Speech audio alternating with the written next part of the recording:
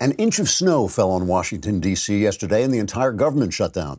Scientists have since been working around the clock to see if they can get the phenomenon to repeat itself. The scientists have calculated that each inch of snow per day will save Americans approximately $13 billion in federal spending. And if they can create an inch of snow per day for the entire year, American citizens may finally achieve the founder's dream of becoming a free people. Unfortunately, if the experiment is unsuccessful, it'll just be the same old crap. At the Pentagon, generals were just sitting down to discuss the Iranian missile strike against American troops in Iraq when the inch of snow started falling, whereupon the Joint Chiefs rushed outdoors and began trying to catch the snowflakes on their tongues and build snowmen, before gathering by the fireside over a hot cup of cocoa to order the sinking of the entire Iranian Navy, followed by a sleigh ride and a snowball fight. In the House of Representatives, the snowfall found Nancy Pelosi and the Democrats meeting to discuss impeachment, which they say is an urgent matter because President Trump has threatened the very future of constitutional governance by doing whatever the hell he was supposed to have done, according to witnesses who heard that other witnesses may have said yet another group of witnesses might have whispered something to Congressman Adam Schiff, who swore it was really, really bad. And why would he lie? With the fate of the Republic at stake, the Democrats wanted to rush the impeachment process to the Senate, but that dang inch of snow started falling, so instead they all gathered at the window to gaze wistfully at the wintry scene and reminisce about the good old days before the voters found out they were communists. In the Senate, everyone went home when the snow began to fall, except for Mitch McConnell, who hung around to confirm 726 new federal judges. Trigger warning, I'm Andrew Klavan, and this is The Andrew Klavan Show. Hunky-dunky, life is tickety-boo. Birds are winging, also singing hunky-dunky-doo. Ship-shaped, ipsy-topsy, the world is zippity-zing. It's a wonderful day, hurrah, hooray! It makes me want to sing. Oh, hurrah, hooray! Oh, hooray, hurrah! So as of right this moment, President Trump has scored an enormous victory for America in Iran. It is a brutal defeat for the terrorist Iranians and their allies, the American news media. And it's the news media I want to talk about first, because the other important story yesterday was CNN's settlement with Covington Catholic school kid Nicholas Sandmann in a $250 million defamation lawsuit. Sandmann, you'll remember, was the MAGA hat-wearing student who was accosted by loudmouth bigots who were black and a bullying activist who was Native American at last year's March for Life. Sandmann was then accosted by loudmouth, bigoted, bullying journalists who hadn't the faintest clue what they were talking about, but simply hated the boy because he supported Trump and assumed his tormentors were good guys because they were minorities. They said awful things about Sandmann. Sandmann sued, CNN settled, and Sandmann still has defamation suits outstanding against NBC and the Washington Post, and his lawyers say there'll be more to come. I hope there will be, and I hope he wins every single one of them. I'm a First Amendment purist. I believe in free speech for everybody. I don't want anyone censored. I think hate speech laws are an unconstitutional abomination. I think even truly reprehensible organizations like the Ku Klux Klan or NBC News should be allowed to speak their fetid minds. But the mainstream media in this country is corrupt. Its universal pro-liberal Democrat bias is bad for the country. It makes it impossible to trust the news from major sources. It makes it difficult to know what's true and what's not on any given day. It leads to corruption on the left because bad actors like Adam Schiff and James Comey can lie and dissemble without ever being held to account. And it radicalizes the left because it traps them inside an approving media bubble where they don't even know what the rest of the public believes. It leads to paralysis on the right as Republicans and conservatives fear to speak even the simplest truths lest they be the target of the ugliest accusations of bigotry. And on top of everything else, left-wing media bias alienates Americans one from another because it shields Democrat voters from opposing opinions and it enrages Republican voters with a continual downpour of unfair anti-Republican news. If I had to estimate, I would say that about 30 to 40% of the political anger in this country would disappear if we had a fair-minded press or even an equally divided press. But with one newsman after another delivering only the Democrat side of the story, backed up by one comedian after another making jokes about Republicans, and movie after movie supporting only the left's point of view, it is impossible for Democrats to develop fair-mindedness. And it's impossible for Republicans not to feel that they're under attack by the elite corporate news and entertainment establishment.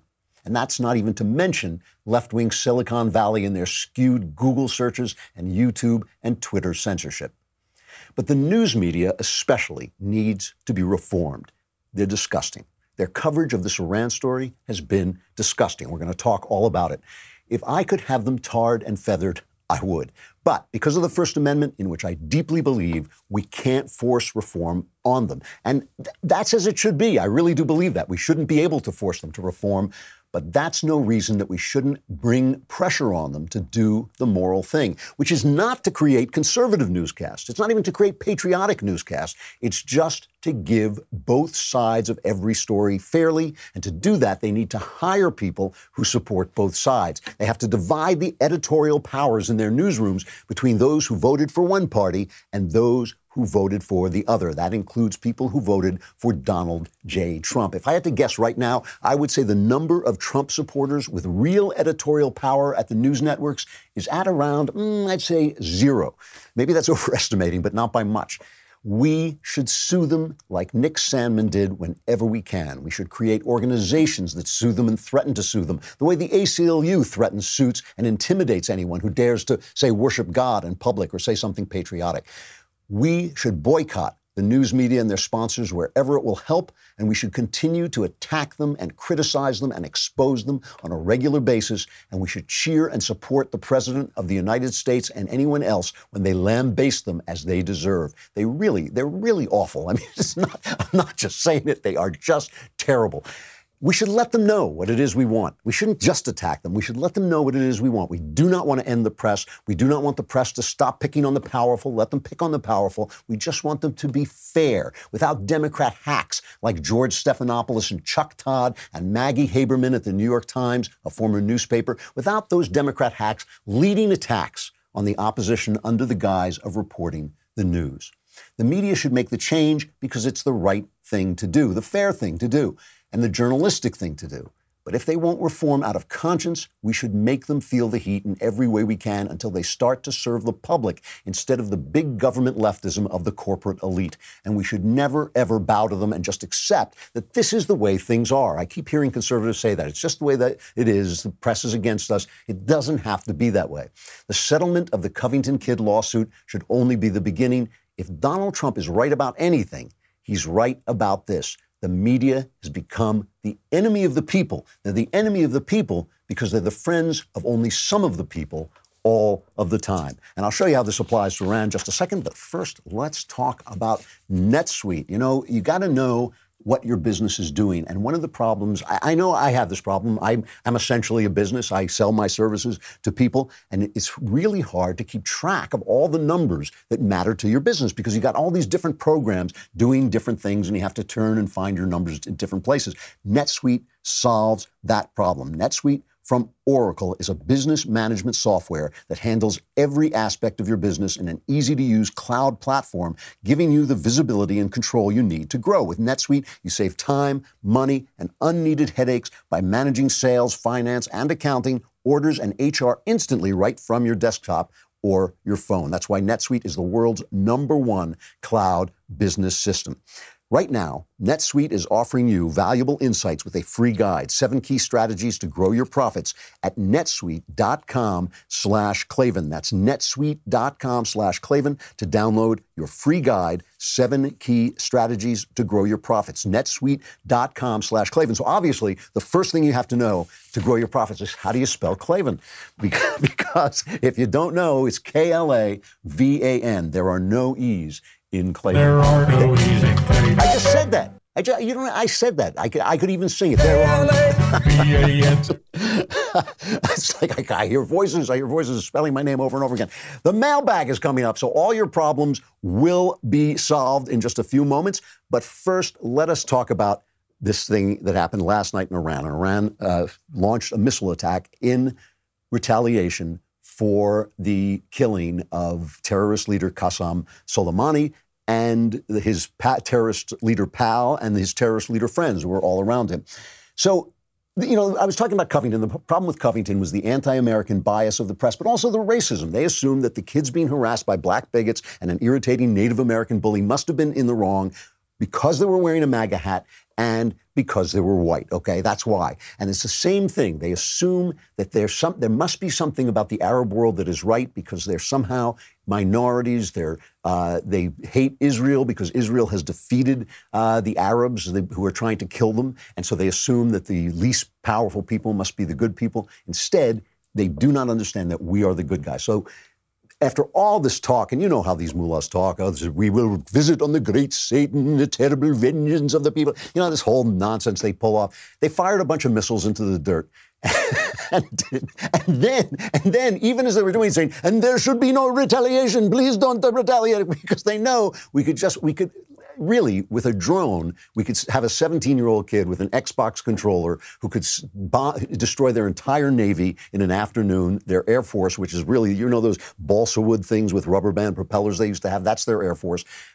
We could shut down their ports. They know this. They know we could eliminate them economically in a heartbeat. So they just fired a couple of missiles to. The thing is, in the Iranian government, you have the bad guys, and then you have the slightly less bad guys. Okay, that's who's running the government. And the bad guys want to have a massive retaliation to save face, and the slightly less bad guys are going, yeah, I don't know, those Americans are kind of powerful. Maybe we shouldn't do it. Today, this morning, just before I came to work, President Trump came out and announced the results of this missile attack. Let's play the first cut of Trump this morning. It's cut 11. As long as I'm president of the United States, Iran will never be allowed to have a nuclear weapon. Good morning. I'm pleased to inform you the American people should be extremely grateful and happy. No Americans were harmed in last night's attack by the Iranian regime. We suffered no casualties. All of our soldiers are safe, and only minimal damage was sustained at our military bases. Our great American forces are prepared for anything. Iran appears to be standing down, which is a good thing for all parties concerned and a very good thing for the world. So he's basically taking a victory lap, and he's not escalating the conflict. He's saying he understands they saved face, they shot some missiles at the dirt. He gets it, and he's going to let them off the hook. But he's also going to impose more sanctions on them, and we'll get to that in a second. But the thing is, let's just go over this for a minute. All right, let's go over this for a minute. Let's go over what happened. Iran has been attacking our targets for a long time, right? And one of the things is, sometimes, I say this as a novelist, sometimes when you want to understand things, it's best to take people at their word. It's best to not psychoanalyze them or impose your idea of what they're saying. Just take them at their word. So we had the Iranians shot down, I think, 2 of our drones, right? They've shot down 2 of our drones. They've attacked foreign oil tankers. They attacked oil plants in Saudi Arabia. And each time Trump stood down, and one time he even sent the planes ready to launch when they destroyed one of our drones. He sent an attack and then called it back. And again, the press says, oh, he doesn't know what he's doing. He's, weak. He's sending signals of weakness. And Trump said, no, the red line is if they kill an American. December 27th, they were lobbing missiles into a work site in Kirkuk, Iraq, and they blew up an ordnance dump, and they killed an American contractor, right? Not good. New Year comes, and so we responded with missile attacks, and people were killed. They sent in some missile attacks, airstrikes on 5 sites controlled by the Iranian militia in Syria and Iraq, and the airstrikes killed maybe 24 people. Then the Iranian militia attacked our embassy in Baghdad, okay? And remember the New York Times saying mourners and protesters, but no, it was Iranian-backed people attacking our embassy in Baghdad to stave off another Benghazi. Trump defended the site, sent Marines in, told them that we were going to protect the site, nobody was hurt, and then he went after Soleimani. That's what happened, right? That's the series of events. Totally decent, good strategic response to what was actually happening in the region. Let me just play you a little bit, a montage from this, I think, is from our friend at Newsbusters, a montage of a media reaction to this completely reasonable and strategic action that has made America safer. Is there a new deviancy in the American culture that we now support murder, killing of political leaders? Millions of Iranians mourn the death of Qasem Soleimani today. A stunning show of solidarity. The supreme leader of Iran weeping and praying over a coffin draped in the Iraqi flag. He was such a legendary figure, raised not only in terms of what he actually did, but mythologically. Suggesting the world is a safer place this morning, you would be hard-pressed to find people in this region who buy this. To assassinate him, do they think that's going to make us safer? One reckless act by the American president. Did the president make a major mistake? Do you believe there was an imminent threat from Iran? Do we have reason to trust what this administration says? Prove it. Donald Trump still has no idea how much this is going to dial up conflict in the Middle East. Did he just make a decision to keep himself alive politically that put us and our families at mortal risk? Our troops will be put in danger because of the vanity of Donald Trump. This is a massive escalation. An irreversible path to all-out war with Iran. Blood will be spilled, American blood, because of it. Oh, my God! Oh, my God! All right, that last guy we just threw in there. But still, you know, they can't treat Republicans and Democrats fairly. They can't show both sides of Republicans and Democrats. But when the Iranians, a terrorist regime, are fighting with the Americans, they take the Iranian side. They can give full measure to the Iranian point of view, but not to the... And that thing from Chris Cuomo, where he looks at the camera and says, prove it. I mean, bite me. That is absurd. What is he going to say? That Soleimani was not killing American soldiers? That he was not plotting more terrorist attacks?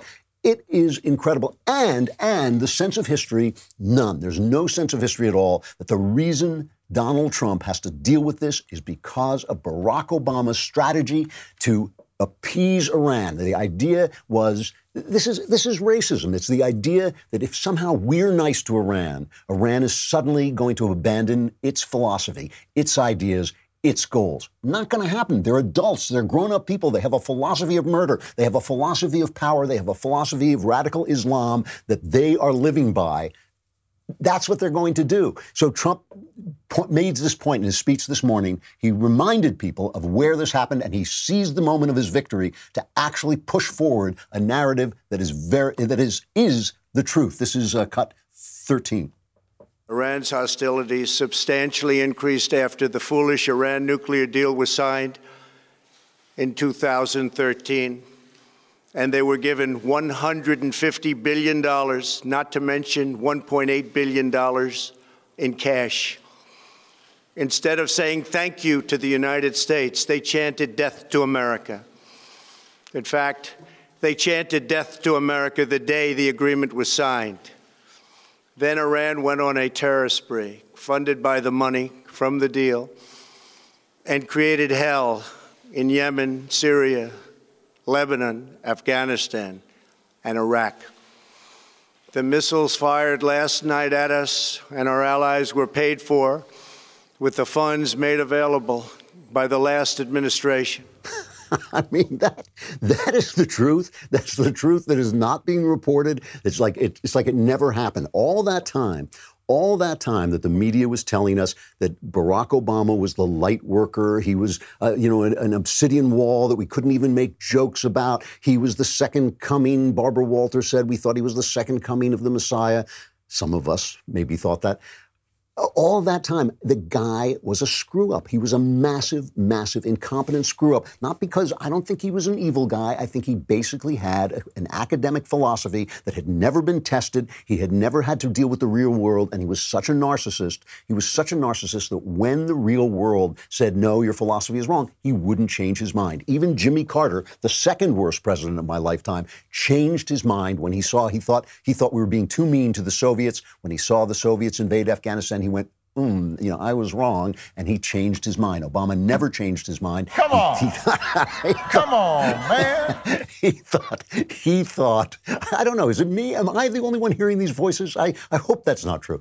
He just went on with his idea that somehow Iran was going to be brought in to the loving community of nations. He did not give them the respect that they deserve, that to know that they have a philosophy, they're hateful murderers, and that's how they behave. Let us talk about Zovio, Ashford University. You know, it's the new year, and I've made some New Year's resolutions. I make New Year's resolutions about work. I also would like to learn new things.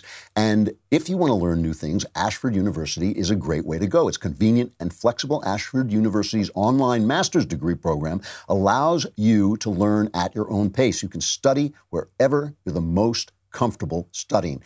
You can take one course at a time, or you can enroll in one class at Ashford, and that means you are considered a full-time student. The enrollment is easy. The GRE, GMAT, and other standardized test scores are not required for enrolling at Ashford University, and Ashford University is fully accredited by WASC Senior College and University Commission. This is a great way to move your education forward, so get ready to grab new opportunities. Start your master's degree today. Enroll now by going to ashford.edu/Andrew. That's ashford.edu/Andrew to start your master's degree today, ashford.edu/Andrew. So this brings us back to Covington. Now, let's just, you remember how they covered that montage we played of how they covered Trump's behavior. Let's now play a montage. We're going to play a montage of the way they covered the Covington incident. But let's go back and just remind you of what happened. Now, again, the news story here is that CNN has settled a $250 million defamation lawsuit against Nick Sandmann. I mean, that Nick Sandmann brought against CNN, okay? So Sandmann was part of a group of these Catholic school kids who had gone to the March for Life, the anti-abortion March for Life. And they were standing outside the Lincoln Memorial, and there was another march going on, the Indigenous Peoples March. And they started to be verbally assaulted by those, what are they called? The Hebrew, I can't remember now what they're called. They're Black Hebrew Israelites, right? And they started shouting anti-gay slurs and all kinds of, insults at them. And, the kids, there was some back and forth going on. And finally, this activist, we'll call him, this Native American activist, got in Sandmann's face and started beating a drum in his face. It was really aggressive and really bullying. And Sandmann, the guy's a kid. He's trying to be polite and respectful, so he smiled at him. And all this was recorded as a smirk. Let's play this montage of the way the press treated this kid before they had any idea what was going on, by the way. This thing went viral, this piece of video went viral before anybody really knew what had happened. But that didn't stop our press, no siree. A crowd of teenagers surrounding a Native American elder and other activists as one smirking high school student blocks the elder's path. We feel that President Trump is giving license to some of this behavior. Another man of peace stands face to face with bigotry. The elder says the encounter with the group, an intense stare down with the one teen in particular, leaves him fearful of the future. This kid in the front thinks it's somehow acceptable to stand in the face of this Native American man. It's not just him that disturbs me. It's the others. It's his schoolmates there that are having fun with it. They think it's funny. It interests me that we're at a day and age where we see things like this occur. Those protesters who were on the steps of the Lincoln Memorial, the Native American man who was beating the drum, Nathan Phillips, and those kids in the Make America Great Again hats that were kind of smirking at him and kind of looking down their noses at him. We only hope that they're in the minority, hopefully, that kind of action. And things got really ugly. I mean, Bill Maher called the kid a dirty name that I won't repeat. One of the CNN contributors went on Twitter and said he'd like to punch the kid in the face. Now, compare this, by the way, to Greta Thunberg, right, who is an actual political activist, not just somebody standing around. This is Greta Thunberg, is an actual political activist. If you go out and say anything about her, oh my goodness, what a terrible, terrible human. I got a letter this morning, just a string of like Tourette-style curses because I was on the radio and I insulted Greta. And so this guy wrote to me just this, spewing curses and four-letter words and insults at me. And, I thought, well, no wonder he likes a hysterical 16-year-old girl, because he obviously is an hysterical 16-year-old girl. But, I mean, suddenly if you've got a child who will defend a left-wing policy, then he's sacrosanct. Oh, it's the children. How could you possibly say anything bad about the children, right? But if a kid is just standing there and he's wearing a MAGA hat, all bets are off. So here are the two elements that are the same as the Iran reporting. Trump, who will stand in for all conservatives and all Republicans. Because remember, I know I say this a lot, but it's always good to remember, they called George W. Bush Hitler, right? They said about George W. Bush all the same things they say about Donald Trump. Now, Donald Trump is more aggressive, and he's got that big mouth, and he says all the things that he says, so that maybe stirs the pot a little bit. But George W. Bush stood there and took it, and he never fought back. And until the very end, he never even raised his voice against them. And what did they do? They treated him like crap. He was a genuine gentleman, and they treated him like garbage. The only difference between George W. Bush and Donald J. Trump in their relationship to the press is that Trump fights back. So that's the one element that was the same. The kids are wearing the MAGA hats, so they stood in for Trump, who stands in for all conservatives, all people who believe in the Constitution and don't believe that we need to be governed by experts, that we need to be governed by the deep state, that we need to keep our mouths shut and do what they tell us to do, that we need to give up our Second Amendment rights, that we need to give up our First Amendment rights if we violate some holy dictum of the left. It has gotten to the point. I mean, this isn't, I wish this were an exaggeration. But if I say that, oh, by the way, women don't have penises, you can get fired. You can get fired from your venue from doing that. You can lose sponsors for saying that. It's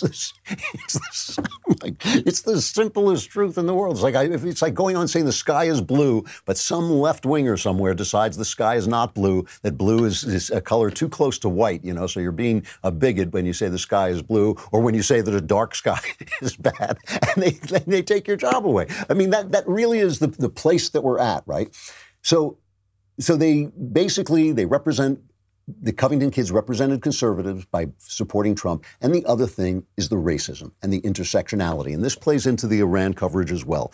The idea that there is some kind of mysterious chart of who suffers most, of who is persecuted most. And of course, at the bottom of the chart is the white man, and the white man is responsible, so that you can actually say anything you want about the white man. You can spew any bigotry you want, any hate that you want against a white man, which is just, to me, I'm going to say it straight, to me, a toothless Klansman in a pool hall going off against black people is only just as despicable as a female black Harvard graduate writing in the New York Times about the evil of whiteness. To me, they are on the same train going to the same flaming hell, okay? They're doing exactly the same thing. That's an offense to the image of God. It is racism, pure and simple. How dare you? How dare I? I know. Now I'm just hearing her in my head. Greta. It's my other personality. A lot of people don't know that Greta and I, you never see us in the same place. But this is the thing. It's the bigotry, the intersectionality, which is only bigotry. That's all it is. All intersectionality is racism. So that means that the Iranians have something to say. Do the Iranians have anything to say? I don't think so. I don't think they have anything to say. I don't think they have anything that we need to respect as a philosophy. I haven't heard it at any rate. If they have something to say that can be respected, I'm willing to listen. So Donald Trump is evil because he's Donald Trump, because he's a Republican, because he's a conservative, because he stands against the deep state. And, of course, the Iranians are good because they're brown and because they are against the West. They're basically against freedom in the West. And when we talk about the West, that's what we're talking about. We're talking about individual freedom and the fact that ordinary people, not experts, can have an opinion. That's what we're talking about. So, there was an interview on NBC. They took time off from covering up for Harvey Weinstein, and they interviewed Nick Sandmann. Just the very tenor of the questions. I mean, at least they gave him a chance to respond, and that's a good thing. But the tenor of the questions, listen to the tenor of the question. Do you feel from this experience that you owe anybody an apology? Do you see your own fault in any way? As far as standing there, I had every right to do so. My position is that I was not disrespectful to Mr. Phillips. I respect him. I'd like to talk to him. I mean, in hindsight, I wish we could have walked away and avoided the whole thing. But I can't say that I'm sorry for listening to him and standing there. This morning, 16-year-old Nick Sandman standing by his actions in this moment gone viral. The junior at Kentucky's Covington Catholic High School, now the face of this Lincoln Memorial confrontation with Native American elder Nathan Phillips. And what's it been like to be at the center of the storm? Well, it's weird to see your face on television. I've been reading a lot. And, I've also been getting a lot of messages from people, both support and a lot of hateful things. So, I mean, you turn this kid's life into a circus, and then he has a right to sue you, and he should. He's not a public figure. You can't just say he was a public figure, and so we had the right to say anything we want. I keep hearing from conservatives, it's always been this way, or this is the way it is in Europe, where the press has never been objective. All of those things are true. I don't think we have to stand for it. I don't think we should stand for it. I don't think we should accept the way things are. The press is one of the most damaging institutions in our country. It divides us from one another. It keeps us from finding out the truth. It makes it really difficult to find out the truth. It's anti-patriotic. It's anti-American. It is anti-freedom. And I think it's time we fought back. And I think we all have to fight back against it. I don't think we can just sit here and let it happen. And conservatives if there were no leftists, conservatives would be the stupidest people in the country, because we don't build institutions to compete. We don't build institutions to beat them, and we need to start. All right, I got a break from Facebook and YouTube, but come over to dailywire.com and subscribe. You can get the fabulous Leftist Tears tumbler. I make these myself. I carve them out of obsidian in my home. I'm lying, but still, you get that. And you can be in the mailbag. And when you're in the mailbag, you get to ask me any question, and all my answers are guaranteed 100% correct and will change your life. For the better? Well, let's find out. It is time now for the mailbag coming up. Woo! Yeah!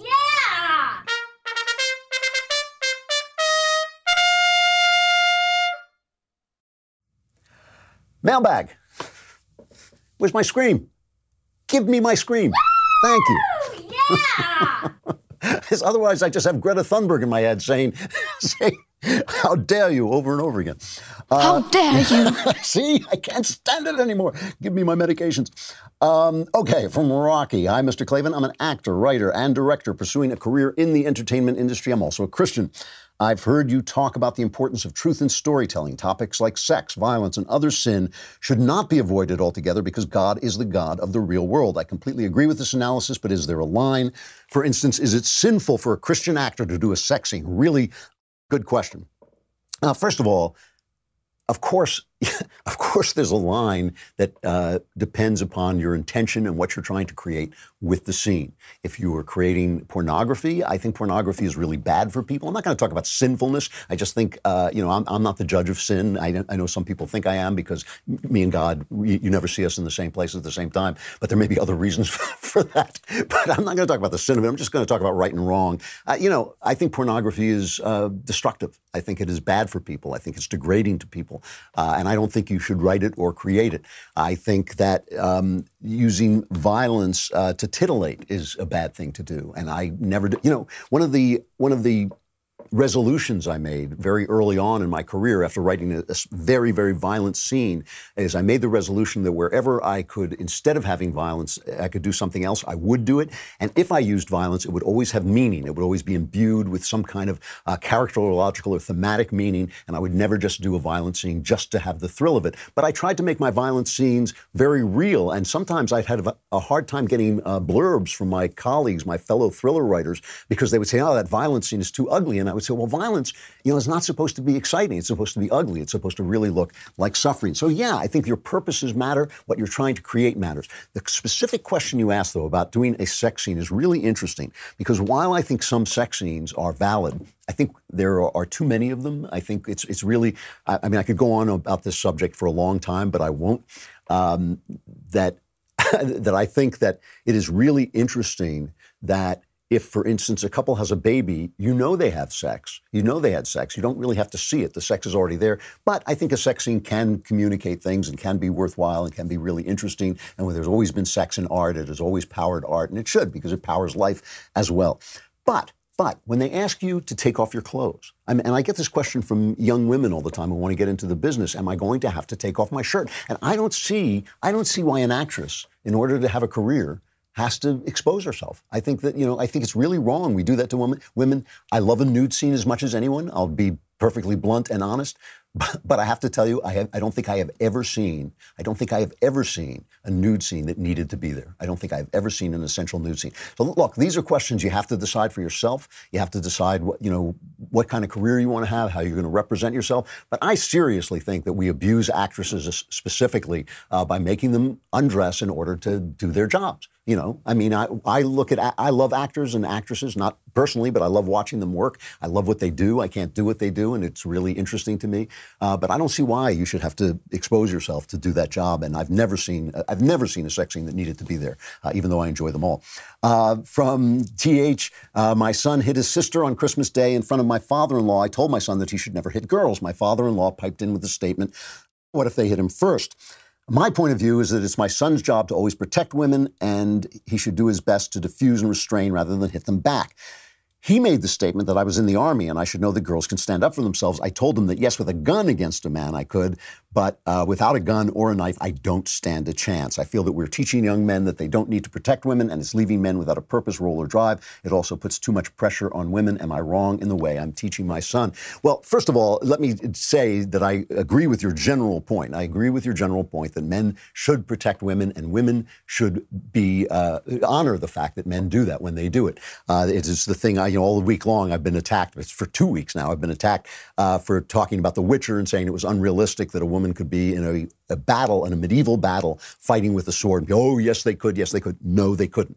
I mean, that there's an exception somewhere, that there might be a woman or a tribe of women, fine, but it wouldn't happen. It's not, you couldn't, women can't compete in contact sports, which is essentially what that kind of battle would be, with a man who is equally trained and equally young and equally fit. And if you lie about it, men feel they don't have to stand up for women. If you lie about it, if you lie about what women are, men feel they don't have to stand up for women, and they should feel that they should stand up for women. They should feel it's their responsibility, and women should feel it's their responsibility to respect men and honor them, that they would take that risk and do that thing that they do. I mean, it happens in shooting sites that the men throw themselves in front of the women. It happens again and again, and women should respect them that they do that. Now, in this particular situation, it is true that a man has a right to defend himself even from a woman, right? Because, a woman can hurt you, a woman can attack you in such a way that she hurts you, and your son does not have to be bullied by his sister. He does not have to just sit there and take it from his sister, and that's important. It's an important distinction, and you have to be the cop. You have to police it and make sure that he's not being bullied by his sister. The other element to this is your father-in-law ought to keep his mouth shut. I'm not saying you shouldn't yell at him. Don't make an issue of it. But, I am a father-in-law. Your kids, I love the way my daughter and her husband raised my grandson. But every now and again, you have to bite your tongue because nobody is exactly the same and nobody does it the same way. And in-laws should keep their mouths shut. And so should parents, by the way. I mean, I think this is something, unless you see some abuse or something that's really, really wrong, where they ask for your advice, you should just keep out of it. And sometimes it's hard to do. Sometimes you have to bite your tongue, but he ought to bite his tongue. Anyway, so there it is. It's a little more complicated than what you say. You can't tell him that he can never hit his sister back or defend himself. He should be able to defend himself, and he shouldn't be bullied by his sister, because that just will make him bitter and angry and violent later on. All right, from Alistair. Dear spherical sorcerer of the multiverse supreme, I love your show and credit it for playing a huge role in my conversion to the Catholic faith, which is how I met my new fiance. Thank you. You're welcome. That's great. We're going to be married at the end of the year. And while I have no doubts about her, I'm a little nervous about marriage in general. Both of our parents were divorced, so that worries me. I'm also a naval officer scheduled to deploy a few months after we'd get married. So statistically, we're on the lower side of likelihood to be happily married.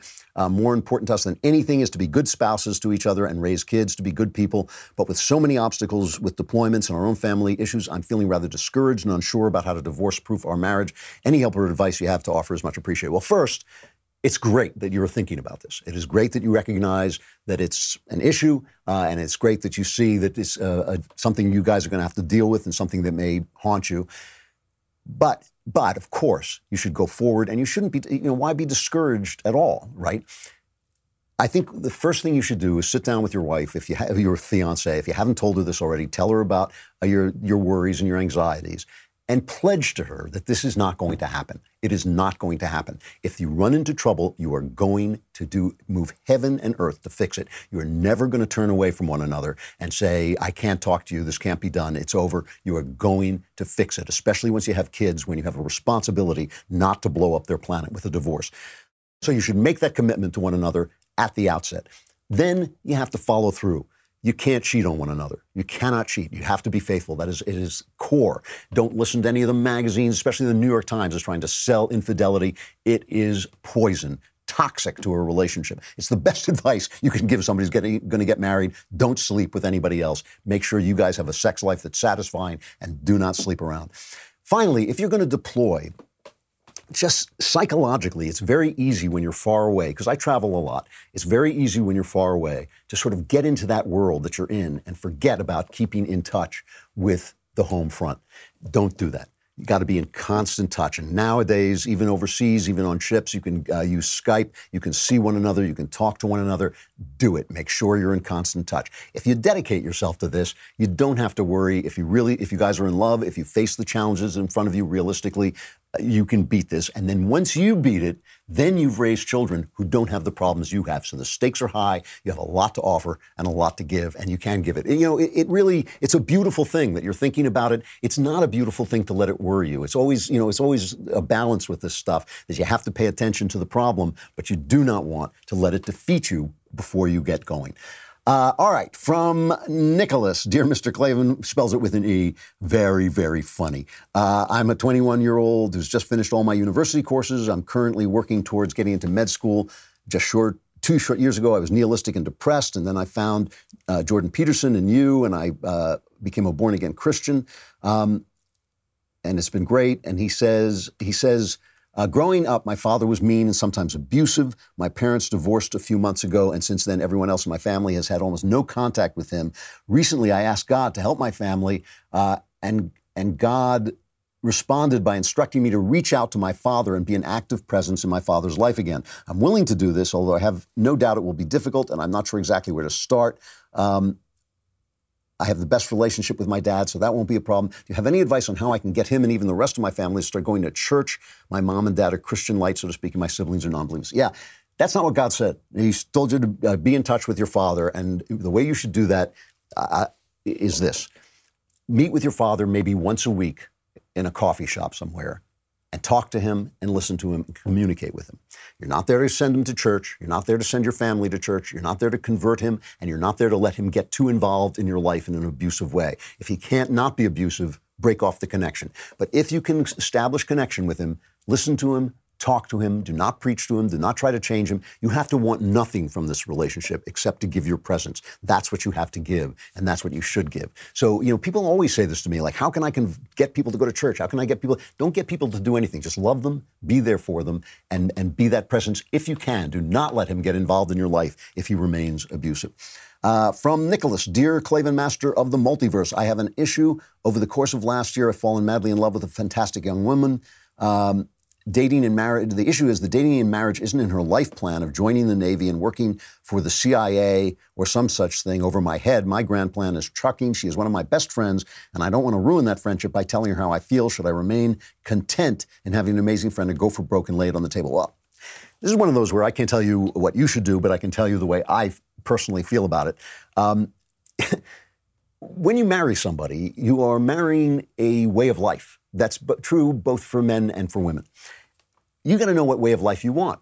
Do you want a way of life where your wife is in the Navy and traveling? I wanted a way of life where I had a wife who would make a home for me and a home for my children. That was important to me. It mattered to me. I would not have married somebody who was not going to live that way of life, even if I loved her, right? I wouldn't have done it because I would not have wanted that for my kids, and I wouldn't have wanted that for me. And I'm a kind of person who, without a home, would really probably really be lost, So you should consider that first. Not just do you love her, but do you want to live the sort of life that she apparently wants to live? It's important because it's more important. The love will fade, or you may love her forever, but still, you don't want to live a life that you hate and then have kids and then divorce and all that stuff that will happen if you don't. If you want to go for it, go for it. My guess is it's not going to work out that well. So you might want to just keep the friendship. I personally, because I would not want to marry a girl who was in the Navy. I wouldn't want to marry a girl who was traveling all the time. I wouldn't really actually want to marry a girl who had very high career goals, because I'm so ambitious. I wanted to spend so much time into my work. I wanted somebody there who would pay attention to the home front. So I wouldn't do it. I just wouldn't do it, and I would let my heart break. That's what I would do. In your case, you got to make the decision for yourself. But know that if this is what she truly wants, if she's not secretly thinking, I hope this guy talks me out of my plans, if that's what she truly wants, then it's not going to go well for you. And if you can go for it, but it's going to blow up in your face. So you got to decide. It's a big risk. It is a big chance to take. I got to stop there. I could answer so many more questions, solve so many more problems, but you'll have to wait till next week. And if you want to be in the mailbag, which is a little uncomfortable, but you do get all your problems solved, you got to subscribe. So come on over to thedailywire.com and subscribe, and come back tomorrow for more me. I'm Andrew Klavan, and this is The Andrew Klavan Show.